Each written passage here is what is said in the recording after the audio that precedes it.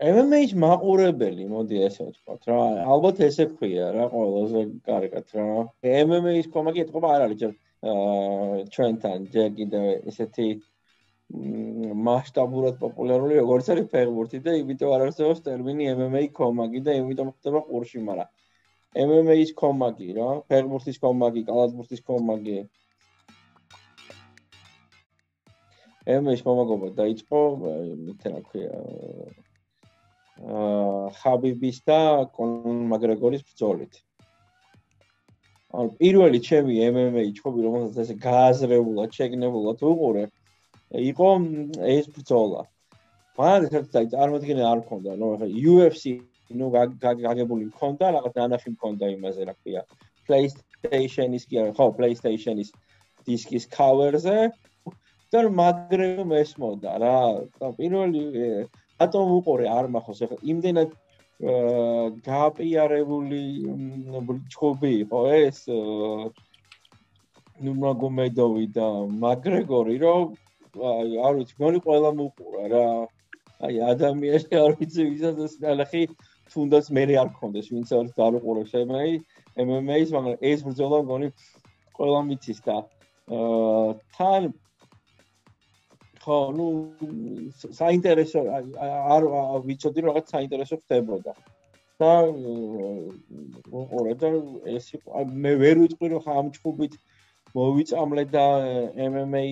და UFC შემიყვარდა ამ ბრძოლის მერე, ხა ამას უყურე, იმიტომ რომ ძალიან საინტერესო მოვლენა იყო. აი, ხო იცი, ისე რო არის ხოლმე, რომ ფეხბურთი არ მიყვარს, მაგრამ აი მსოფლიო ჩემპიონატის ფინალს ვუყურებ. გოგიგია ეგრე რომ ამბობენ ხოლმე რა. შეიძლება არის ხოლმე რომ ფეხბურთი არ მიყვარს, მაგრამ აი მსოფლიო ჩემპიონატის ფინალს უყურებ. მსოფლიო ჩემპიონატის ფინალს ყველა უყურებს და კიდე მერე შეეც უყურებ. რა, ეგეთი რამე. ანუ ის არის დღესასწაულივით არის და ეგრე იყო ჩემი პირველი MMA, ოღონდ არა შეგნებული და შემდეგ უკვე იყო საიდანაც შემიყვარდა MMA, ეს იყო მერაბ დვალიშვილის ბრძოლა. Casey Kenny იყო და ეს იყო პირველი ბრძოლა, რომელსაც უყურე, საერთოდ მე არც მერაბ დვალიშვილი ვიცოდი პრინციპში და არც ის ვიცოდი რომ ხელა რამეას UFC რეალურად და რომ რამოდენიმე ქართველი იმ მომენტში გონი გვყავდა. ხო და მოკლედ ის არის რა, ну აი მერაბის ბრძოლას რო უყურე და მერაბის ემოციას რო უყურე გამარჯვების შემდეგ არ შეიძლებოდა რომ არ შეგვყარებოდა რა MMA. ისე ძალიან შთამბეჭ დავიდა ემოციური იყო. და ეს იყო ჩემი პირველი შეგნებული MMA-ის ყურება და მას მერე ვერ ვიტყვი რომ თელ ქართს უყურებ ხოლმე რომელიც ტარდება, მაგრამ აი თუ მნიშვნელოვანი ქართი და ეს ქართველები თუ არიან, ის თავად ცხადია რომ ავტოვებ რა. აი ესე დაიწყო ჩემი ურთიერთობა UFC-სთან. რა ურთიერთობა რა, მაყურებლობა რა.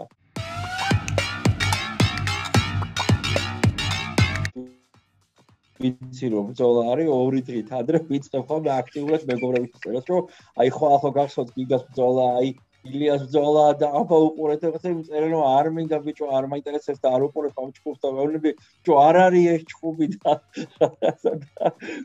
თელი დავამაქვს ხოლმე რა ჩემ მეგობრებთან ამაზე რომ ეს არ არის უბრალოდ ჩხუბი და საყურებელი და მარტო იმიტომ რომ ჩვენი გამოდის და შენ არ იცი ეს რამხელა რამეა და UFC-ში მოხდა და რეალურად ხა UFC-ში მოხვედრა მართლა American Dream რაღაც ეძახიან, ხო, ამის ეგ არის, ხო, ხა ამ ხელა ორგანიზაციაში მოხვდე და რამდენი მებრძოლია, ხო, მსოფლიო მასშტაბით და თურმე რამდენი დივიზიონი არსებობს, ხო, ის One და Bellator და ასე შემდეგ და ყველაზე მაღალი ეშელონი არის ეს UFC, ხო, ამ UFC-ში მოხვედრა არის ყველა მებრძოლის ოცნება, ხა არავინ არ თქვის რომ არა ეს არ მინდა და ამიტომ ამას უსვამ ხოლმე რა ხას რომ ეს იმდენად ელიტარული დივიზიონია, ხო, რომ აი როგორც ოლიმპიადაზე გვიხარია ჩვენი სპორტსმენების გამოსვლა, ну ხაზგასმით ვიტყოდი რომ მაინც ისეთი ძიუდოზე და ჭიდაობაზე მახლაბარაკი, როგორც იქომაგობთ, გონია რომ აქაც ეგრე უნდა უქომაგოთ ხოლმე რა ჩვენებს, გარდა იმისა რომ ბევრად მე მგონია რომ ცოტა რთული გზის გავლა უწევთ ხოლმე რა UFC-ს მონაწილეებს ვიდრე სხვებს შეიძლება ცდები და შეიძლება ეს არ არის მაგრამ მე ესე მგონია ამიტომ არც ერთ ბრძოლას არ ვტოვებ და მე გითხრა ხოლმე სულ რაღაც ჩართული ვარ და აბა რა შევით და აბა ხო უყურებ და ეს სხვათა შორის აი პირდაპირ არის შენი დიდი დავსახურება და fight office არა ძალიან მიყვარს რა შენი და Romeo 50 ეთერაძის საუბრები და სტუმარი და ყოველთვის ისეთი ცოცხალე კარგი იცი რა პოდკასტის კარგი ხო ეგ არის რომ და კარგი რა როგორ ვთქვა აი მე პოდკასტში რაც უდოს არის სილაღე რომ თავისუფლად ზიღარ თავისუფლად ლაპარაკობ როგორც მეგობართან ილაპარაკები და მიდის ამ აზრის გამოთვლა და განხილვა და ეს არ არის რაღაცა და ეს და აკადემიურ ჩარჩოში რომ არ ჯდება და ცოტა უფრო ისეთი უფრო კარგად მიდის და თავისუფლად შეიძლება რომ 40-50 წუთი იჯდა უსპინო საერთოდ არ უყურო გამოსახულებას აი ამდენჯერ ყოფილა რომ შენთვის და რომელთვის მისმენია ეს მანქანაში უბრალოდ ჩართული მქონდა, მივდიოდი და მქონდა ჩართული და გისმენდით რა და კარგია ნამდვილად და ესე უფრო კარგად მივხვდი თქვენთან გავიგე რა არის UFC და ამან განაპირობა ისო დღეს უყურებ არა მარტო ქართველ მებრძოლებს, არამედ მწვევებსაც. ეხლა წინა ქარტს რომელიც იყო აპრილის დასაწყისში ხო? მგონი ილიამ როცა იბრძოლა რა ეხლა აპრილის დასაწყისი არის ხო? მგონი რა 8 აპრილით რაღაცა ყველა ლამის თელ ივენთს უყურებ თელევიზიას უყურებ რა და კაი რამეა რა კაი რამე ბევრს კი მიაჩნია რომ ეს ერთმანეთის ხოცვა ჟლეტოა მაგრამ არ არის ეგრე ნუ მესმის რომ გლადიატორების ბრძოლაა და შოუა და მე არ მაქვს ბევრი MMA ბრძოლა ნანახი რა თქმა უნდა და ალბათ ბევრად უფრო დიდი სიგიჟეებიც ახსოვს ამ ბრძოლას მაგრამ ერთ-ერთი ყველაზე დიდი სიგიჟე რაც მახსენდება ეს არის მერაბის ბრძოლა როდესაც დაბრბაცდა ხო გახსოვს და როგორ შემოაბრუნა ეს ბრძოლა და ეს აი სულ მახსენდება მერაბის ვიტყობი რომ საჯი წინასწარ გავაფრთხილეო რომ სანამ არ გავითიშები ბრძოლა არ გააჩერო არ ვიცი ხა მსგავსი რამე ოდესმე ვინმეს უთქვამს არ უთქვამს საჯისთვის მაგრამ აი ამას ხო არ იგონოს ცხადია ხო თან ადამიანი და თან იქვე შეეწყო რომ საჯი არაპირად ხა რამდენი ბრძოლა გვინახე რომ ხანდახან მიფიქრია რომ რატო არ ატალავ საჯმა შეიძლება გაეგრძელებინა იმას იმ მოწინააღმდეგეს ხო მაგრამ საჯი თვითონ იყოს ამ გააწყვეტილება შესაბამისად იქიდან გამომდინარე რა ჯობია მებრძოლისთვის რომ ისეთი ზიანი არ მიადგეს რომ ხვალ ვეღარ გაიაროს ან აღარაფერს აღარ დაბრუნდეს რინგზე ხო და საბედნიეროდ იმდენად კარგად მსაჯობენ ყოველთვის რომ მსგავსი პრეცედენტები მე არ ვიცი ყოველ შემთხვევაში რომ რაღაცა ისეთი რამ მიიღო მინus რომ აღარაფერს აღარ დაბრუნებული ხო და აი ეს მომენტი როდესაც საჯი რო უყურებდა მერავს და მერაბა თითქოს ანიშნა რომ არ გააჩერო და რომ გაგრძელდა ეს ბრძოლა და რომ აი შემოაბრუნა თითქოს აი რაღაცა თითქოს სპარინგზე იყო რა ვიღაცა ისე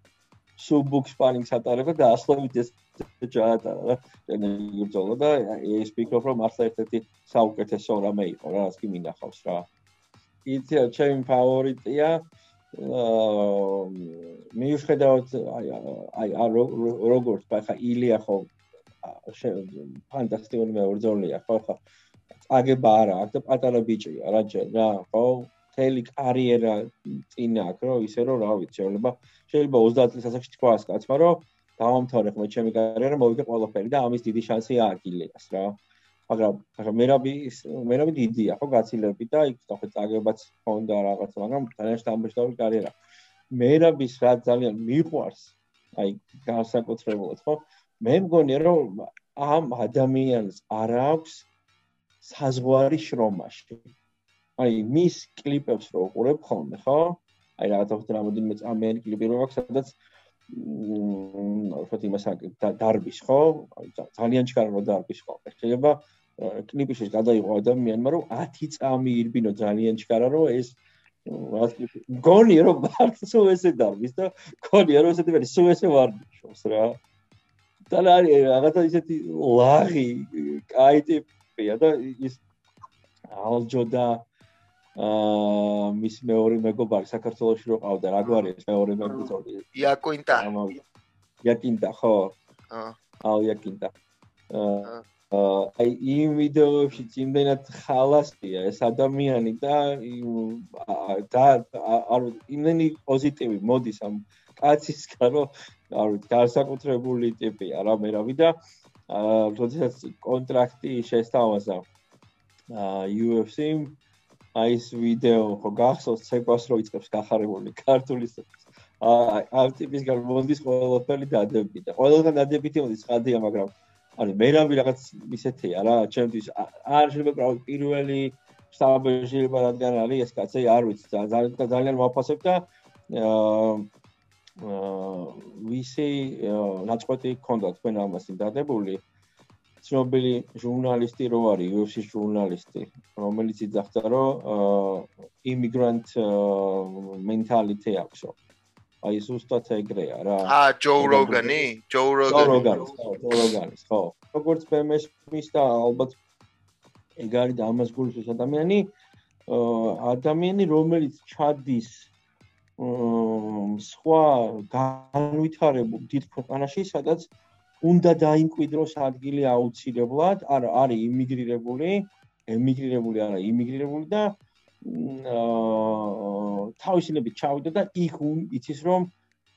ტიტანური შრომის საფუძველზე უნდა დაიმკვიდროს ადგილი და ის არ ნებდება და მართლა ახდენს ამას რა. ეს არის იმიგრანტ მენტალიტეტი, რომელიც ამ კაცმა გააკეთა ფაქტია რა. ძალიან მიყვარს ერთი ეპიზოდი მის ცხოვრებაში, როდესაც ის იძახის რომ მე აღარ მომიწევს მშენებლობაზე მუშაობაო. $1 მოიგო რაღაც ჰონორარი საკონცერტო კარგი რომ შეეძლო რომ მეტი დრო დაეთმო ვარჯიშისთვის ვიდრე მუშაობისთვის რა მშენებლობაზე და ძალიან მიხაროდა რომ აი როგორ მოახერხა რომ აი მხელა სამყაროში ხო სოფლიოში რეალურად ხო სოფლიოს სხვა ქვეყნებიდან ჩადიან ხო ამერიკაში UFC-ში იბრძვიან და ამ ადამიანმა დაიმკვიდრა აქ ადგილი ესე ფანტასტიკურად რა ამიტომ აი he has real immigrant mentality რა აი ნამდვილად იგა ფანტასტიკური მებრძოლი ძალიან კაი ტიპი და მაგარი შოუმენი აი UFC-ს უხდება შოუ ძალიან უხდება UFC შოუ და გიგას ბოლო აი კელვინ კატართან ბრძოლის წინა პერიოდი იგივე ESPN-მა რო ჩაწერა მასთან ინტერვიუ და გააკეთა რაღაც შორტ ფილმი, მისი გამოსვლები, პრეს კონფერენციები, ეს ყველაფერი იყო ერთი კარგი დიდი შოუს ნაწილი, ხო და მნიშვნელოვანი. ამას კარგად აკეთებს გიგა რა, გარდაიცვალა კარგი მებრძოლია. კარგი როგორ ვთქვა, არტისტი კაი გაგებით რა, ანუ ძალიან კარგად აკეთებდა ამ შოუს რა. და ასე დამწყდა იცი გული რომ ანუ გიგა ძალიან პოპულარული გახდა ხო გიგა უფრო გვიან მივიდა და ხო UFC-ში ვიდრე მერაბი ვთქვა ხო და ხო ანუ რა თქმა უნდა ვიცი რომ გიგას როცა ქონდა ბრძოლა კატართან ხო წინა დღეებში გიგა უფრო მეტ ადამიანმა იწოდა ვიდრე ნებისმიერი სხვა UFC მებრძოლი იმიტომ რომ გიგამ შექმნა ეს შოუ და კარგად შექმნა და კარგად გააპიარა თავის თავი და როდესაც იბრძოლა როცა და ნუ ყველა გიგაზე ლაპარაკობდა წინა დღეებში და გიგა და რაღაც პოსტანი გიგას ფოტოს და მიდი გიგა და მიდი პრო რაღაცები და რო წააგო ძალიან ბევრმა დაიწყო ქილიკი ასე ვთქვათ რომ აი წინასწარ ლაპარაკობდა ამდენს და აი სატიტულო ხამას რო სატიტულო ბრძოლას რო ითხოვდა და ის და ეს ცოტა გულდა საწყვეტი იყო და მაშინ დავაპოსტე რა რომ მოეგო მეთქი ხო სულეთ საპირისპიროს ილაპარაკებით წააგო ადამიანმა და ხდება და არავინ არ არის დაუმარცხებელი რა კონორ მაგრეგორი რომელიც ყველაზე დიდი შოუმენი იყო იმანაც კი წააგო ხო რა ერთი ბრძოლა და არ არის ეს სწორი დამოკიდებულება მე და პირიქით მადლობა ვუხოთ ამ ადამიანს რომ ესეთი ფანტასტიკური შოუ შექმნა მანამდე ძალიან მაგარი ბრძოლა იბრძოლა და წააგო რა ხდება რა არავინ არ არის დაუმარცხებელი აბა ხა სულ არ ვემხრობ იმას, რომ გამოვიდეს და თქვას, რომ ხო აი არ ვიცი, ნახოთ, მოვიგებ თუ არ მოვიგებ. ვიღაცა ეს ელაპარაკობს, ვიღაცა ის ელაპარაკობს, ვერ იტყვი რა, ამას რომ აი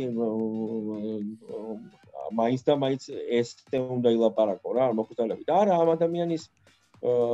სტილი, ამ ადამიანის მანერა არის ასეთი და ძალიან კარგი თუ ასეთია რა. რა თქმა უნდა, იმის არ იყოს, ახლა კარში რომ გასულიყო, გოლი იქნებოდაო. რა თქმა უნდა, ახლა რთულია იმის ლაპარაკი რა იქნებოდა, მაგრამ მე მაინც მგონია, რომ იმ ბრძოლაში გიგას რომ არ ყოფილიყო დაჭერილი, შებოჭილი რო არ ყოფილიყო კელვინს, ხო, კაცმა არც ისე ბრძოლა როგორ დამთავრდებოდა რა. ანუ დგომში რო გაგრძელებულიყო გიგა რო არ დაყლილიყო პირველ რაუნდში, ის როგორც ის დაიღალა, იმიტომ რომ მას ამ ტიპის გამოსწორება მე მგონი არ აქვს, რამდენიმე წელია რომ აი ესე გრეპლინგი თუნდაც დაიჭირა და ამდენი გაკავებული ყოლო და არ ვიცი შეიძლება მეორე რაუნდში დამთავრებულიყო გიგას სასარგებლო. ყველაფერი წინა აქვს რა ამ პიჩს და დარწმუნებული ვარ რომ ყველაფერი კარგი აქვს წინას დავარე. და მაგარი ადამიანია ბევრი გადებითი თვისების გამო რა. ელმატადორ, ძალიან მაგარი ვიცი, რომელიც როგორი ისეთი ქართულ სამხრეთული ბუნება გამოაჩინა, როდესაც შეხვდა სასტუმროში პედი პიმპლეს. გაუკანა. ძალიან მაგარი ვიცია, ილოზე ლაპარაკი არის რა უნდა თქვა ამ ფენომენალური სპორტსმენია რა, აი სრულად ფენომენალური სპორტსმენია. 30 წლისაც არ არის ჯერ, აბსოლუტურად წაუგებელი სერია აქვს და არც წააგებს, ესე მგონია და ბოლო ბრძოლას რო უყურე, ძალიან მაგარი ილია ძალიან მაგარი და მისი ძმა ალექსანდრე ძალიან მაგარი ძმები არიან, ახლა როგორი რამეა ხო, რომ ორი ძმები ერთ სპორტში იყვნენ ესეთი წარმატებულები. რა თქმა უნდა, ხა ალექსანდრეს ყველაფერი წინა აქვს UFC, ყველაფერი ილიამდე ბევრი გზა უნდა გაიაროს, მაგრამ ფაქტია რომ ამას გადის ალექსანდრეს და ბრძოლისას რო უყურებდი რომ ილიას კუთხეში იდგა ალექსანდრე, ეს იყო ფანტასტიკური შეგრძნება რა, აი როდესაც იცი რომ ხარ რინგზე, იბრძვი და შენ უკან შენი ძმა კარნახობს, კომაგობს არა მაყურებლიდან, არამედ კუთხიდან. ამიტომ ილიაზე და ალექსანდრეზე ერთად ვიტყვი რა, ეს ორი ფანტასტიკური მებრძოლი და ორი ფანტასტიკური ბიჭი. ჩამოსულიყო ახლა საქართველოში Facebook-ზე ვნახე ფოტოები და ვფიქრობდი რომ როგორ ერთხელ დავმოწყდი ამ კაცთან ქუჩაში რომ ვისულიყო ხელი ჩამომერთმე და მეთქვა რომ El Matador რა. ძალიან მაგარი ბიჭია, ძალიან დიდი ფენომენია რა ჩემთვის რა. ახალგაზრდა, ასეთი ფანტასტიკური უნარებით და შედეგებით რა. სხვა რამეა ილია სხვაგან დგას რა, მე ესე მგონია. მადლობა მიხარია რომ აი